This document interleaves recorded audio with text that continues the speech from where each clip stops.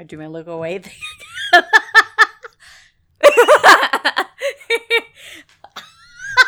Shimmy to the mic. Do the intro. And then when we're done, we shimmy away from the mic. We just would like to remind you that none of the things that we say should be taken as official recommendations. We try to know what we're talking about, but this podcast ultimately represents the opinions of a couple yahoos with master's degrees. It's mainly for entertainment. Right. So if you feel that you need help with your own mental health, we encourage you, please talk to your very own doctor or your very own counselor. Get real help. And remember, this podcast is not safe for work, so listen with headphones.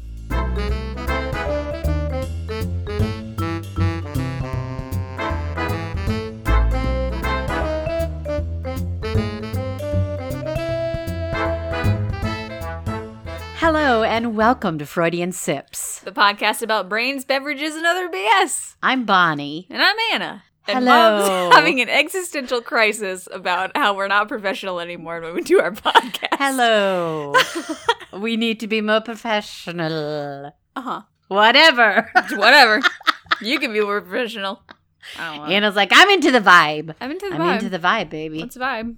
Let's So, Mom, vibe. do we have exciting news? for We the do have people? exciting news. What's our exciting news? I'll let you tell them. You should refer back to what was said in the last podcast. That was Yes. rather vague Rather because vague. we didn't want anybody to really know. We didn't tell anyone we were doing this.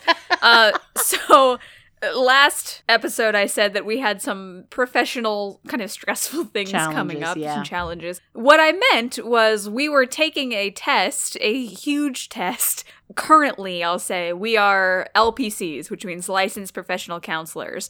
To be an LCPC, a licensed clinical professional counselor, you have to take a big test. And You have to practice for a while and get so many hours under your belt. Yeah. And then you can take this big test. Yeah, big test. Big test. And we were frightened. Oh gosh, we were so stressed We were out. both having panic attacks. Yeah. Speaking of existential crisis, we both Yes, had one the night yes. before. Yes, we Yes. But we both passed. did. Yay! We did it. So we are Good job, Anna. Good job, Mommy.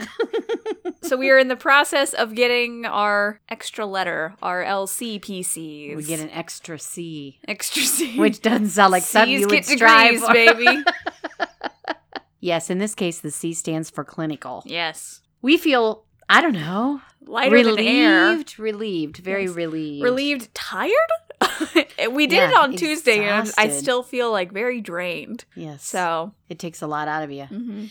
Before we took the test, I said to Anna and a couple other people too that because I have been a teacher for many years, and I'm one of those teachers who does not really believe in standardized testing or Yeah. even, I mean, you kind of have to test once in a while to see if the students are Information's getting sticking. what, they need to get. But to measure someone's ability or potential or intelligence through a test, as a teacher, I never have believed in that because Right. some people just don't test well. Some people get a lot of anxiety for testing, and, it just often isn't a very good measure. So Yeah. I kept saying that to myself because I thought, if I fail this, We I were got to have like- something to stand on. We were going in thinking we were going to fail and we both did this the night before. When we talked about that later, we discovered we had done like the exact same thing where I took a practice test online and failed both like big sections. Yeah. And I just like had a nervous breakdown. Yeah, I did too. We weren't together the night before, No. but we were both doing the same thing at our thing. separate houses. Yeah. But that's over. It's over. We're It's looking over. forward now Yes. to the many possibilities of life or Yes. something like that. Something like that. Is there any other pre-roll? Do we need to buy our merch? Go to our Patreon. Anna's making lovely signs with her. She's like kind of dabbing. I don't know. It's like there's a dab. That was more like a, Like a Heisman Trophy. kind of okay, thing. yeah. I was trying to think of who that, was one of the Greek gods always did something like that with their arms too. Zeus Yeah. dabbing on everyone. Zeus would be a very powerful Zeus dabber. would dab everyone. He would. Hey, whenever there's thunder, Zeus is That's dabbing. dabbing. Okay. I feel like we can't get our momentum today. I know, it's a weird Weird day. Weird vibe day. And we're going on vibes today, so that's not vibes. good. That's not good. Yeah, this episode's going to be a little less structured than usual just because the topic is less structured. I've noticed that you've said that like the last 4 episodes, by the way. Don't call me out. I'm sorry. But if someone's a regular listener, they're going, did I already listen to this episode? For the last few episodes, we have been getting ready for our studying, test. yes. Yeah. And now we're recovering from our test. I know. So who knows? The next episode might be very professional. There you go. We're going to pick something that has the most structure. I think when we talk about a specific person or a That's always more specific theory, structured. it's more structured, yeah. And this topic today is a little more laid back, and it's a little more general and kind of like... It's a little more subjective, really. That's a very good way to say it. There's not like, and this is what this is, and this is what this is. It's not more, like there's history in this one. Okay, so let me introduce the topic, I guess. Please do. Please do that. A few, I guess, weeks ago now on Twitter, I said, hey, we're kind of trying to look for episode topics. What do people want to hear about? And Coy's Questions, which is another podcast, COIES Questions on Twitter, asked us to talk about loving someone with depression, which I think is very meaningful. I think it's an important topic, but it's not necessarily something that there is a lot to research on. It's kind of just a person asking 2 counselors about how to do that better. Right. And we will get into this in the episode, but we're going to talk about depression specifically, but also I think it can be generalized to what it's like to live with someone with a mental illness. Any mental illness, yes. We'll generalize a little bit. Right. So yeah, it's going to be, there's not so much structure. And this is something that I'm sure you've done too, Anna. I know that I've done it several times as a counselor, that I do family therapy or couple therapy. Mm-hmm. And one of the people has a significant issue with mental illness of some sort. And a big part of then the counseling for the family or for the couple is exactly this. Mm-hmm. How, if you choose to be in this situation, right. Which sometimes, like if it's your child who has mental illness, it's not like you really choose that. Yeah. But especially in relationships for couples, if you choose to continue in that relationship, then there are things that you can do to make life more bearable and build coping. For both of you. Exactly. So, yeah, I kind of look at this like exactly what Anna said. 2 counselors sitting with you saying, these are some ideas about living with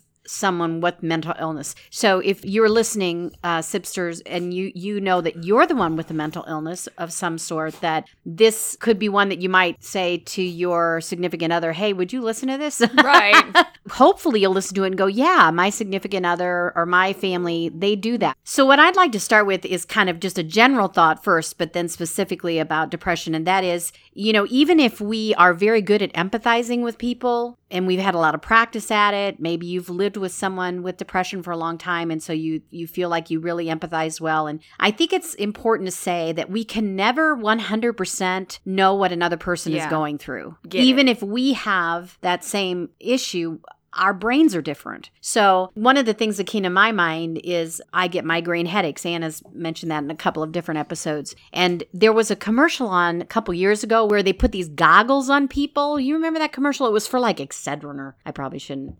They didn't pay us to say their name. We're not being sponsored by Excedrin. But Excedrin, if you want to sponsor us, give us a call. But it was like to show a loved one of a person with migraines what it would feel like to have a migraine. And they put these like goggles on. They're kind of like those drunk goggles that they use that's what I was thinking when you said about that. Yeah. But it makes you feel like you have the lights, because how I get the blue lights. Part of the migraine is the pain. Exactly. And so that's what I was going to say. Even though those people came out of that experience saying, wow, I never understood what you went through, you still don't. Right. Because you didn't have it in your brain. Well, you didn't have it's it in your like head. the drunk goggles where like, okay, you're seeing double, but you're not like experiencing the actual like mental, the mental things and the feeling like you want to vomit. Right. All of that. So I don't mean to say this in a way to make people feel bad. Like if you think, well, I completely empathize with someone with depression because I have depression. Well, your depression is not like anybody else's depression. Right. There are similarities, just like there are similarities in migraine headaches. And there are similarities in people who have bipolar. So and part of empathy, empathy is not you have to be experiencing the same thing to get it. Right. Empathy is, okay, I acknowledge that I cannot fully get what you're getting because I'm not in your head, but I understand that it's very hard for you. Right. The thing about empathy, and empathy is a skill that you should try to develop anyway. I mean, it's especially when dealing with someone with a mental illness, it's important, but it's just something that we should all Good practice. humans should have, yes. Exactly. We talked about that in the last episode. Yeah. And the importance of empathy. And you don't need to be experiencing what they're experiencing. You just need to be able to open your mind and be willing to learn about it. Right. It was important. So I wanted to read to you guys something that I found on a website. And these are from people who sent in their thoughts, that people who have been diagnosed with depression, who shared their thoughts about how it feels to be depressed. And I'm just, with the quotes, it has like it's probably Twitter names.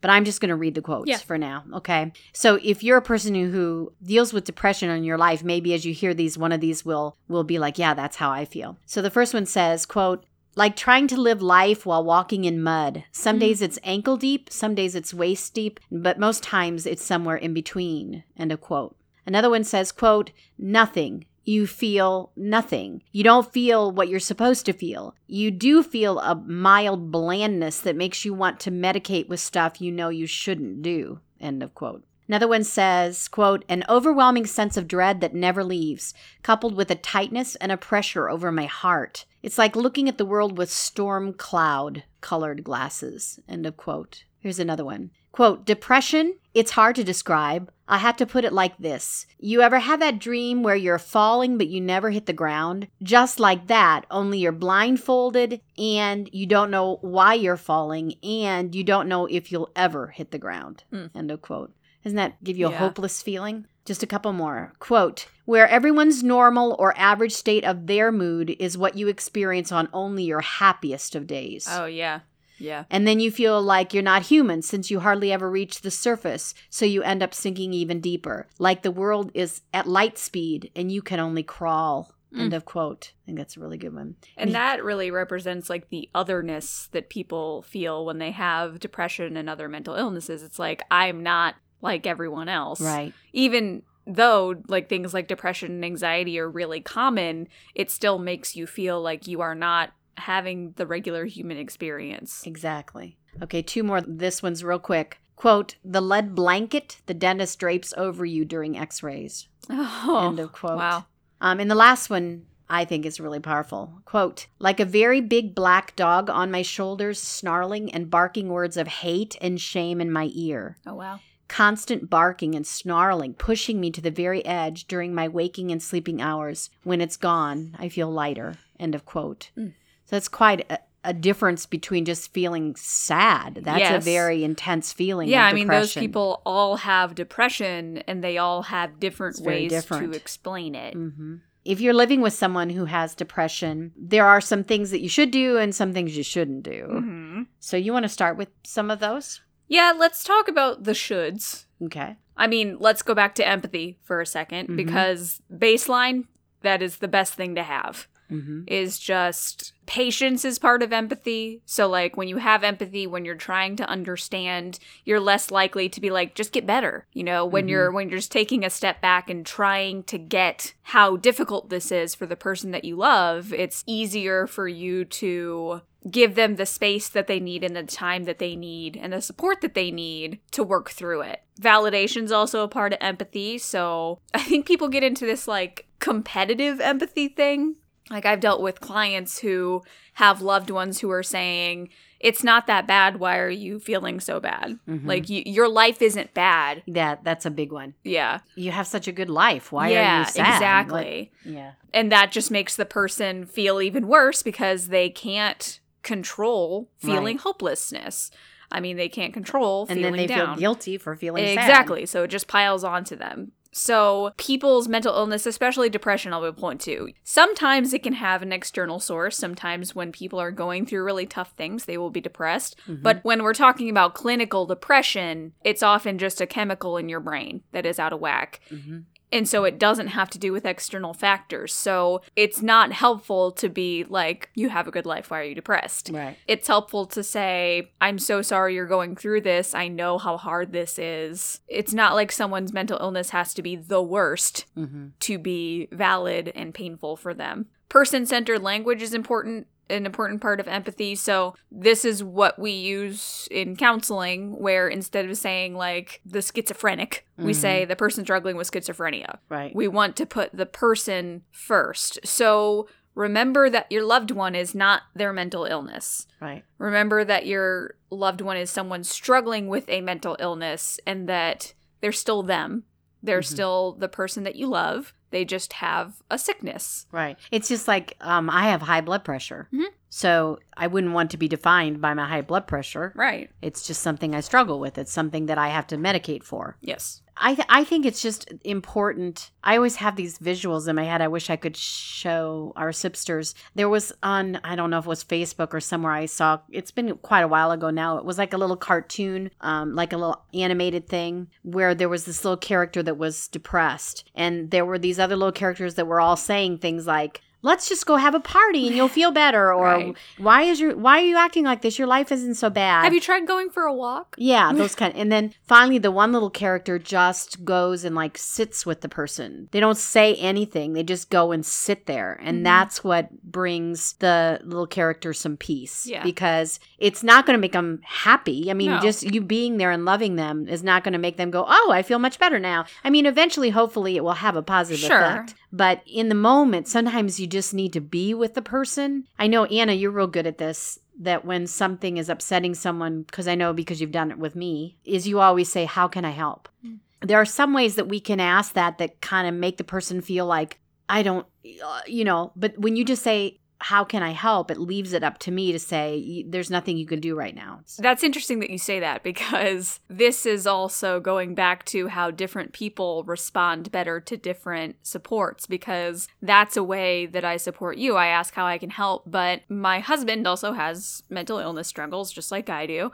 When I ask him that, I have learned that that's not good for him. So like when I say, how can I help? It's like too open and kind of a lot of pressure on him in that moment. Right. So I've learned not to ask that to him when he's in a bad place. I think that's a good point. That brings up a good thing to mention too, is that if you're actually living with someone who is challenged with some type of mental illness, you probably know, if you've tried some of the things we talk about today and you're like, that doesn't work. Then don't do it. Right. You know, I mean, we're nothing, like we said in the beginning of this episode, we're all different. Yeah. So we're going to react, even though maybe 5 people have depression, they might have 5 different ways to react to, Yeah. how can I help you? Or what can I do to help?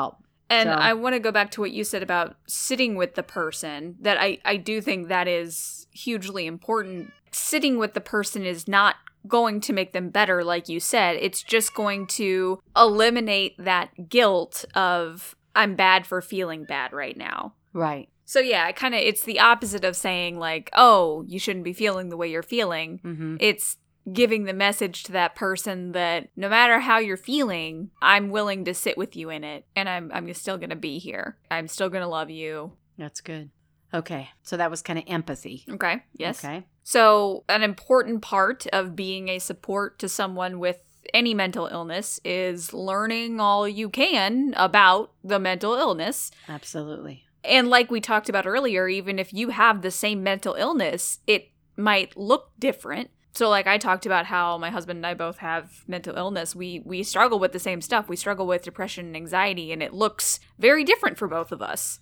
Mm-hmm. So it's important to know how the mental illness can look in different contexts. And especially if you don't have it, it's important to know what some of the symptoms are, some of the common things that may happen, just so you can be like, that is a part of the mental illness that we're dealing with here. Mm-hmm. We've talked about that a lot, that empowers us when we understand what's going on with our brains. It empowers us to feel that we're more in control of our life. Right. And so that helps not only if it's your own issues you're dealing with to understand, like if you do have depression or if you have bipolar, if you understand those things, you know, but then also if you are one of the significant others of that person, it helps you feel like you're not so out of control. And it can help you help the person with the mental illness, Right. like help your loved one understand. Like, there are times where it can be helpful to know what that all looks like, because when someone is in their depression or in their mental illness, it's hard for them to know that's what's happening sometimes. I know that sounds silly, and often they are aware of it. They're like, I'm having a depressive episode, but sometimes they're not. Sometimes they're like, why am I feeling like this? Right. And as the person on the outside of that, it can help for you to be able to say, this is a depressive episode, and we just need to get through it. Like, it can help to kind of reality check them and say, like, this is just part of your mental illness, and it'll pass. So, I mean, ways to learn, I guess. Look online. Look for books. Look for the things that Mom just read, like other people talking about how their experience looks. Ask your loved one what their personal experience is. That's the best way to learn what it's like for them, because it's not going to be the same as what it's like for anyone else. Seek whatever information is going to help you understand what someone else is going through. Do we want to talk about depression specifically and how that can look? I think that's almost a whole separate episode, don't you think? I think so too. Like, it can be important to know with depression, for instance, that there's the typical, like, stay in bed all day, no energy to eat, no interest in anything kind of depression. And yeah, those are very common symptoms of depression, but someone who's the person going through the mud, that one stuck out to me. Right. I mean, they're still doing what they need to do. And it can be tempting to be like, oh, well, you're not staying in bed all day, so you're not actually depressed. That's a really, that brings me back to the migraine headache thing. Yes. Because I've had people say to me, well, you must not really have a migraine or you wouldn't be still working. Yeah. Well, yeah, I do. Sometimes I can't see out of one of my eyes. Sometimes the pain is so bad that I just, I kind of dissociate through the day. Yeah. And I mean, it's much better now than it used to be. So and I'm not complaining, except that's that idea. It's invalidating the person if you say, well, you don't have depression because you're not crying all the time. Exactly. You're not looking a certain way. You're not looking the way that I think depression looks, so you don't have depression. Right. And then the person's left going, maybe I don't have depression. Right. Or maybe my depression's not as bad as I think it is, even though I feel so terrible. I mean, I think about like Robin Williams. Yeah. People who were not real close to him would have no idea that he dealt with depression all the time.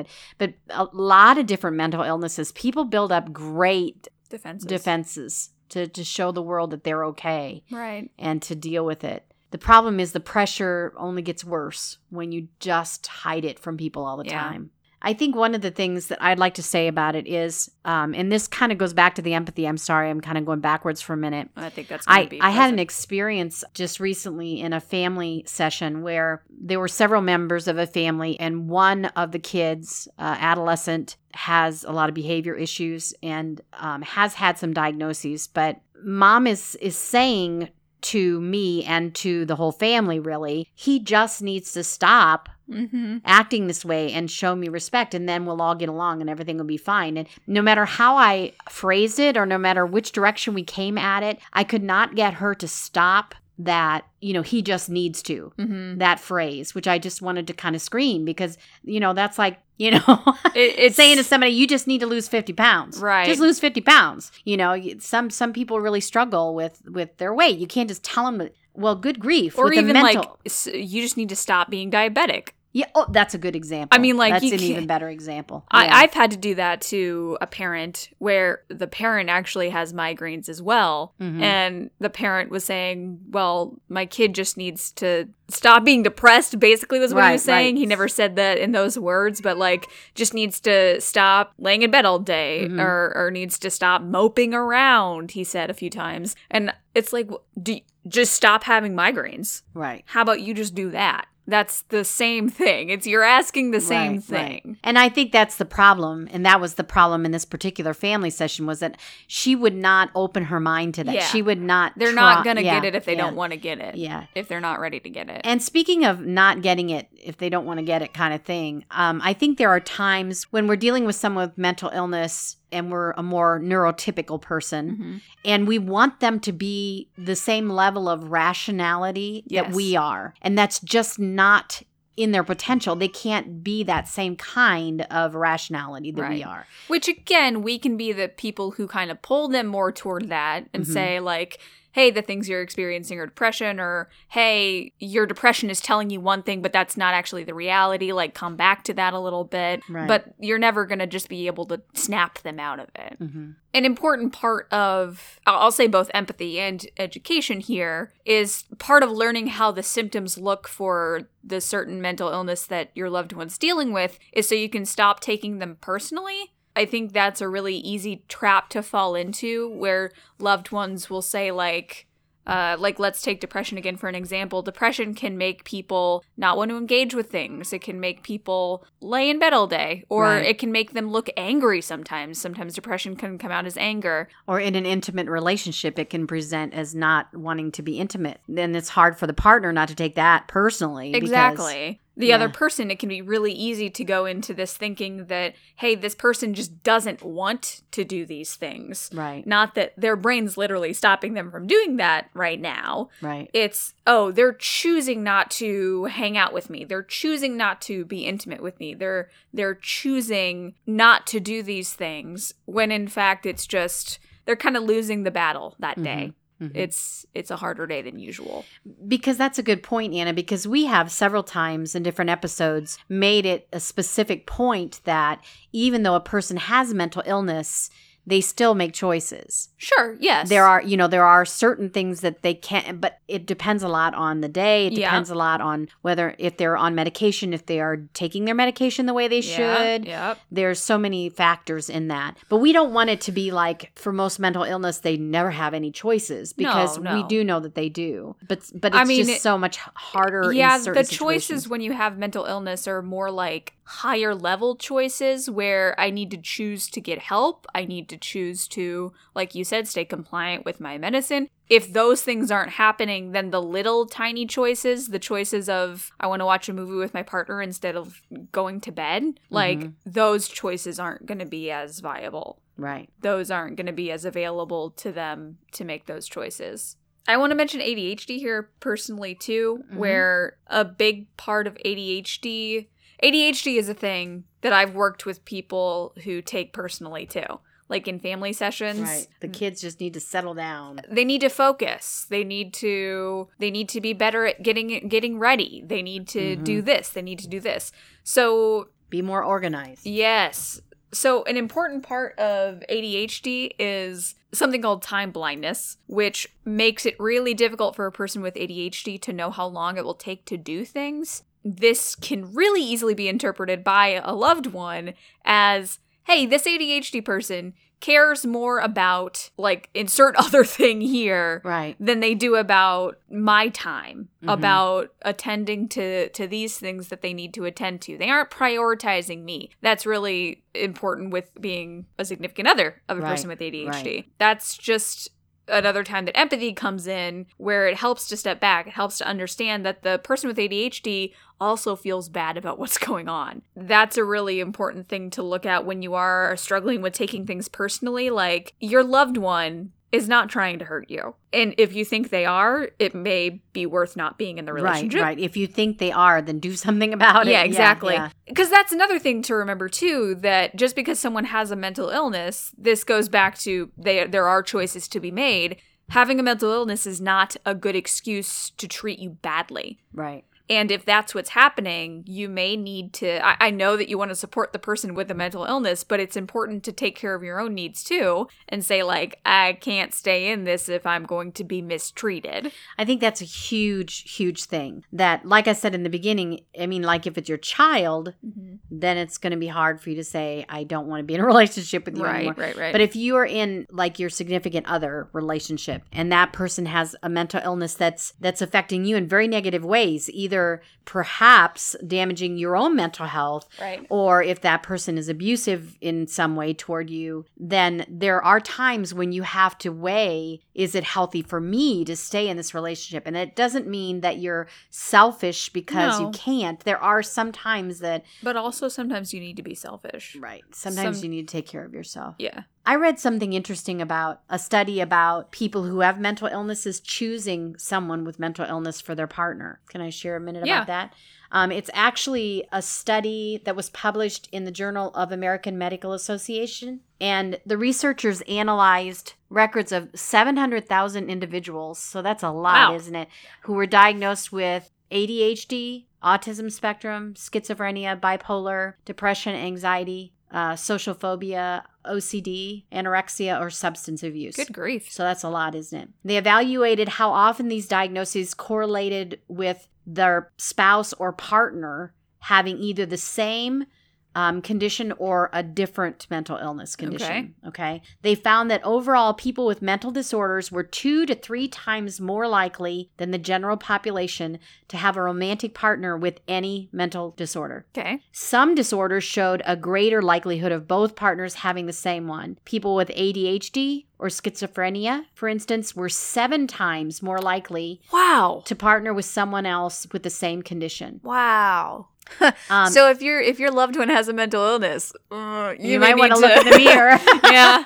And for people who are on the spectrum of autism, 10 times more likely to choose a partner who also was on the spectrum. That's a vibe thing, right? I'm thinking that's a vibe thing. Like, these people vibe with me. They get me. They get me. Yeah, that might be it. Well, we've talked about, even just real recently, about people pick people who look similar, but also you pick people who are kind of your intelligence. On the same level. Yeah, who have your sense of humor.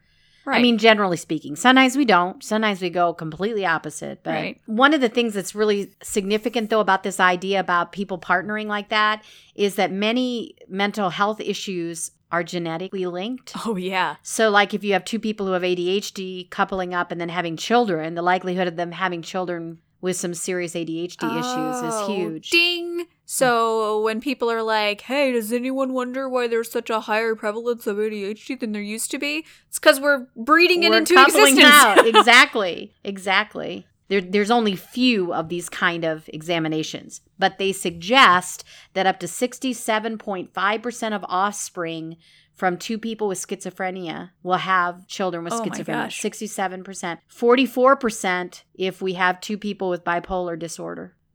So there is a really high likelihood. Yeah. Bipolar and schizophrenia. And we've talked about how OCD is genetic. So 2 OCD people couple up and you got some bad news. Some OCD stuff going on. Can we talk for a minute about like how to know when our partner might be suicidal? Yeah, that's important. So since we're talking specifically about living with someone with depression, one of the things that struck me was that as a partner of someone who struggles with depression, I would think that it would be a very big issue, maybe always in the front of your mind, the idea of suicide or self-harm, but specifically suicide. Because one of the things I think that significant others deal with is that feeling like I'm responsible to keep this person alive. Exactly. And not just depression. I just literally talked to a woman in my office this past week whose husband is an alcoholic.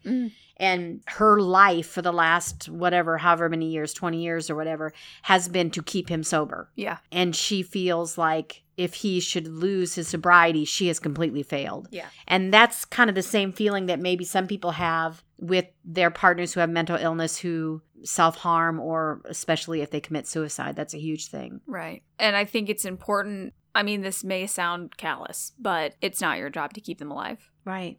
I mean, if you're listening to this and you are struggling with being the loved one to someone with a mental illness, it's not your job to keep them alive. You can support them as best you can. You can be there for them as best you can. But at the end of the day, it's not your job to keep someone alive. Right. That is above your pay grade. In the very last episode, we talked about people who are in relationships with people who have narcissistic personality disorder. And one of the things we talked about was that being in a relationship with certain types of people with mental illness causes a very enmeshed relationship and a serious codependency. And so this is another thing about being in a relationship with someone with mental illness, is that you may be really wrapped up in this codependency and not even realize it. Yeah. And part of that might be that like savior complex, like you're going to be that person's savior. Right. You know, you're the only one who can keep them safe and on the road to being healthy or whatever. That in itself is an issue that perhaps you need therapy for, or, a support group. I know that,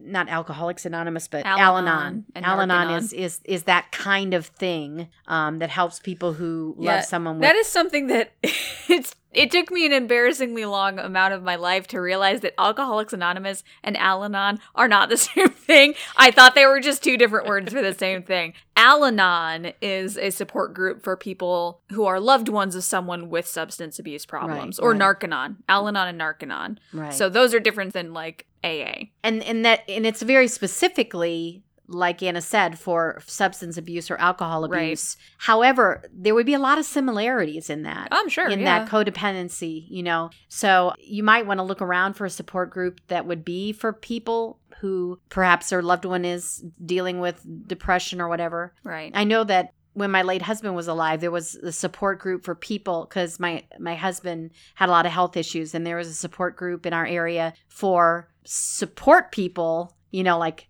caregivers. Yeah, caregivers of people who had multiple health issues. I never went to it, but I probably should have. Probably should have. Because there is a lot of good that can come from being around other people with that universality of knowing that other people struggle with the same questions and problems you have when you're trying to deal with the loved one that has mental illness. Yeah, it can be a really good way to get a different perspective on your loved one's mental illness. It can be a good way to know that you're not alone in feeling upset or isolated by your loved one's mental illness. Like, there's power in being able to be around other people where you feel safe saying, I'm really struggling with this. Because when you're the more neurotypical, I'll say, partner in a relationship, which, I mean, with your study, maybe there's not one of those, but even with people who, like I said, me and Nathan, we both have struggles of our own, but there's times where one of us is more level and the other one maybe is struggling more. So when you're the one who's not struggling with that at the moment, or struggling with that at all, there's this pressure to always be more level and never feel like I'm upset about this. That's a really good point, Anna. Or like I'm having a hard time because I have to be the strong one because my partner is the one having a hard time, or my loved one, or my child, or whatever. And you can kind of generalize that. People can, because going back to my late husband, I know that because of his physical illness, I always kind of felt like I could never get sick because, I had to take care of him. And I've heard other people say things like, nobody ever takes care of me. I always have to take care of them. And so that might be a real overwhelm. That's also kind of a savior complex It's a choice that you're making, and you need to draw your boundaries. Exactly. But that goes into one of the ways that maybe you can figure out how to do that for yourself is to get therapy yourself. So let's talk about therapy. Let's talk about therapy. That's how So now let's back up a second, because it can also be, this can kind of tie into education. It can, if your loved one's comfortable with it, it can be helpful for you to sit in to their therapy sessions, because please God, have them get therapy. First of all, the person with the mental illness should be getting therapy. Absolutely. Cannot stress that enough. So hopefully they are getting their own therapy. Hopefully they are working on their own stuff. And if they are, ask them if maybe you can sit in, because it can really be good to do your own research. That's great. But it can be beneficial to talk to a trained mental health professional, especially one who has been working with your loved one. Right. And who can maybe, because as a person who's been in that counseling role, sometimes it can be like a translator situation. Like I have worked with this person for a long time, and I know kind of what they're dealing with, and maybe it's hard for them to express, but maybe it's a little easier for me to step back and explain it in a way that a more neurotypical person would be able to understand it. That's a good way to say it. Kind of like a mediator. Yeah. Or translator is an even better word. Yeah, like I speak. Don't worry, I speak jive. Yeah, one of those situations. Yeah, so maybe there can be that level of insight, but also get your own therapy. You need to be able to have a place where you can put down those defenses and be honest about how difficult this is for you. It can be really easy to get wrapped up in caring for someone with a mental illness, and eventually that's going to burn you out. Caregiver fatigue is a real thing. We talked about that in episode 26, if you want to listen to that. Wow, you just pulled that right out of your brain. I had it in my notes. Oh. No, don't worry. I did, because I was also going to mention that's caregiver fatigue. Right. We can have narrow definitions about what caregiver fatigue is. It's not just physical. Caregiver fatigue comes in with mental illness caregivers as well. And this also goes back to what we were talking about, that it's really important to have that outside support because it's not your job to fix your loved ones. Mm-hmm. You can't, actually. I'll go as far as to say that. You cannot fix your loved ones. Right. No matter how knowledgeable you are, no matter how supportive you are, no matter how empathetic you are, you can't fix their mental illness. Right. They can fix it. They can work on it with the right supports, but you cannot fix it. Right. In some ways, I mean, mental illness is something that we're not so much going to fix it. We're going to learn to cope with it and to be the healthiest we can be with that. Understand. It's kind of like the high blood pressure. I'm not going to fix that high blood pressure. It's there, but I can make it better by doing certain things. Right. I can not exacerbate it. Right. I can improve. Not make it worse. The other stuff that I have is kind of stuff that we've already talked about, like don't just tell them to get better. Like there's this danger of thinking, especially again for depression, there's this danger of thinking that like depressed is just a mood. It's just a mood and you'll get over it. You'll get over it, yeah. Instead of this is a pervasive state of mind that takes a lot of work or medication or a mix of both. Mm-hmm. It's not just a passing thing. I think that's one of the last things I'd like to throw in is that if you are the loved one of someone with mental illness, it's very possible that that person may need medication. And we all have different opinions about medication. Yeah. Some of us are very... You don't need medication. Yeah. Pull yourself up by your bootstraps. Yeah, everything can be fixed with positive attitude. Good old-fashioned willpower. Yeah. And I would have to say that I am a little biased about that. I do feel that sometimes we tend to over-medicate in our society. Yes. I do feel like we over-medicate a little bit. But I also have absolutely seen clients that absolutely need to have medication in their life in order to function at their highest potential. I for a long time was one of the people that was like, I don't want medication. I just want to fix it. I'm weak if I can't fix it just by changing my state of mind. And then I got on depression medication and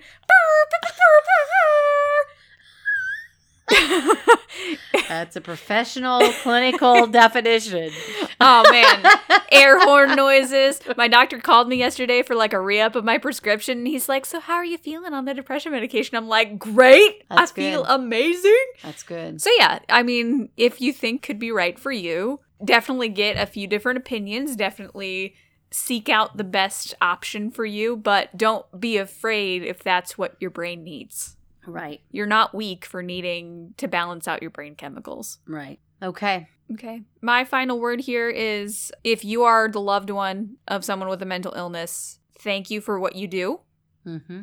I know how hard it is to be a support. I know how hard it is to be the person with the mental illness who needs the support. So it's hard on both sides. That being said, get your own support. Yes. Don't go at it alone. Don't isolate yourself. This includes communicating with your partner, asking them what they need, like you said before, asking them how you can best support them, which they might have a hard time expressing, but also reach out and tell other people what you need too. Don't try to go at it alone. Don't try to fix them. Be open about your needs. Be open about your partner's needs or your loved one's needs, child, whatever, whoever it is. Don't try to do it alone.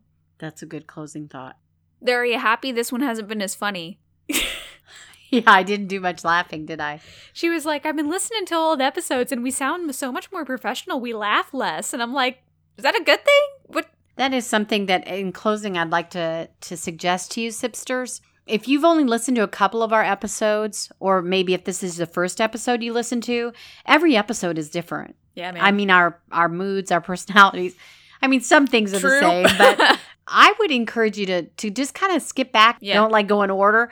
Just find a title that you think is fun and try it out. Try it. Because every one of what episode are we on now? What is 64? 64. So all 64 are different, unique, and beautiful. When I mentioned like God's children. When I mentioned episode 26, that's a downer of an episode. The one where we talk about caregiver fatigue and grief and... Oh, was that right after Bob died? Yep. Wow. So that one's a downer. So if you only listen to that episode, you would really and not this one. You're like, well, these people are downers. And another one that was really serious was the one we talked about alcohol. Yeah, that was like episode 6 or something. We got so just like, I know. There's don't just listen to these. I think I even cried during that one. You did. I had to cut it out. Did I cry?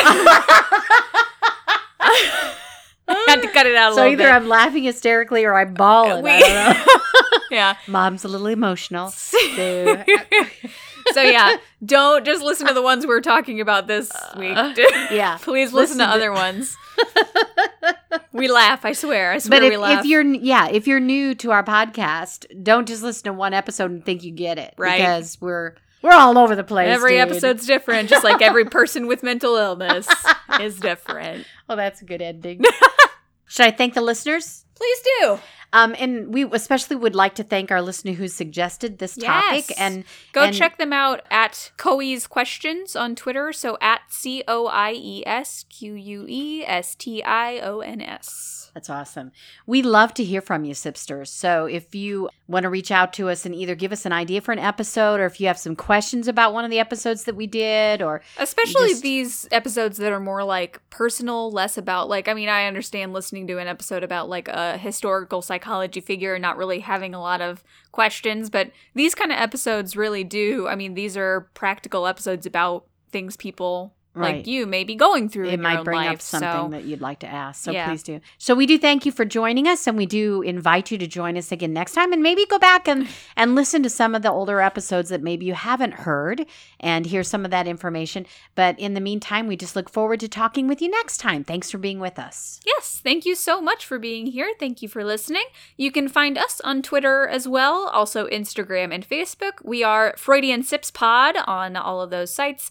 Our own site is FreudianSipsPod.com. If you want to get a hold of us directly to ask us any of those questions about, especially like if you are someone who's struggling with a mental illness, or if you are the loved one of someone struggling with a mental illness, if you have any specific questions about things we've talked about in this episode, please do reach out to us. We love to actually get in the nitty-gritty and help people like that. So email us at freudiansipspod@gmail.com. We are also on Patreon, like I mentioned very briefly at the beginning of the episode. If you want to support the show for a couple dollars a month, we are Freudian Sips Pod on there as well. Please remember to leave us a nice rating and review if you can do that wherever you're listening. And in the meantime, we will see you next week. And our theme music is Sweeter Vermouth by Kevin MacLeod, and it sounds like this.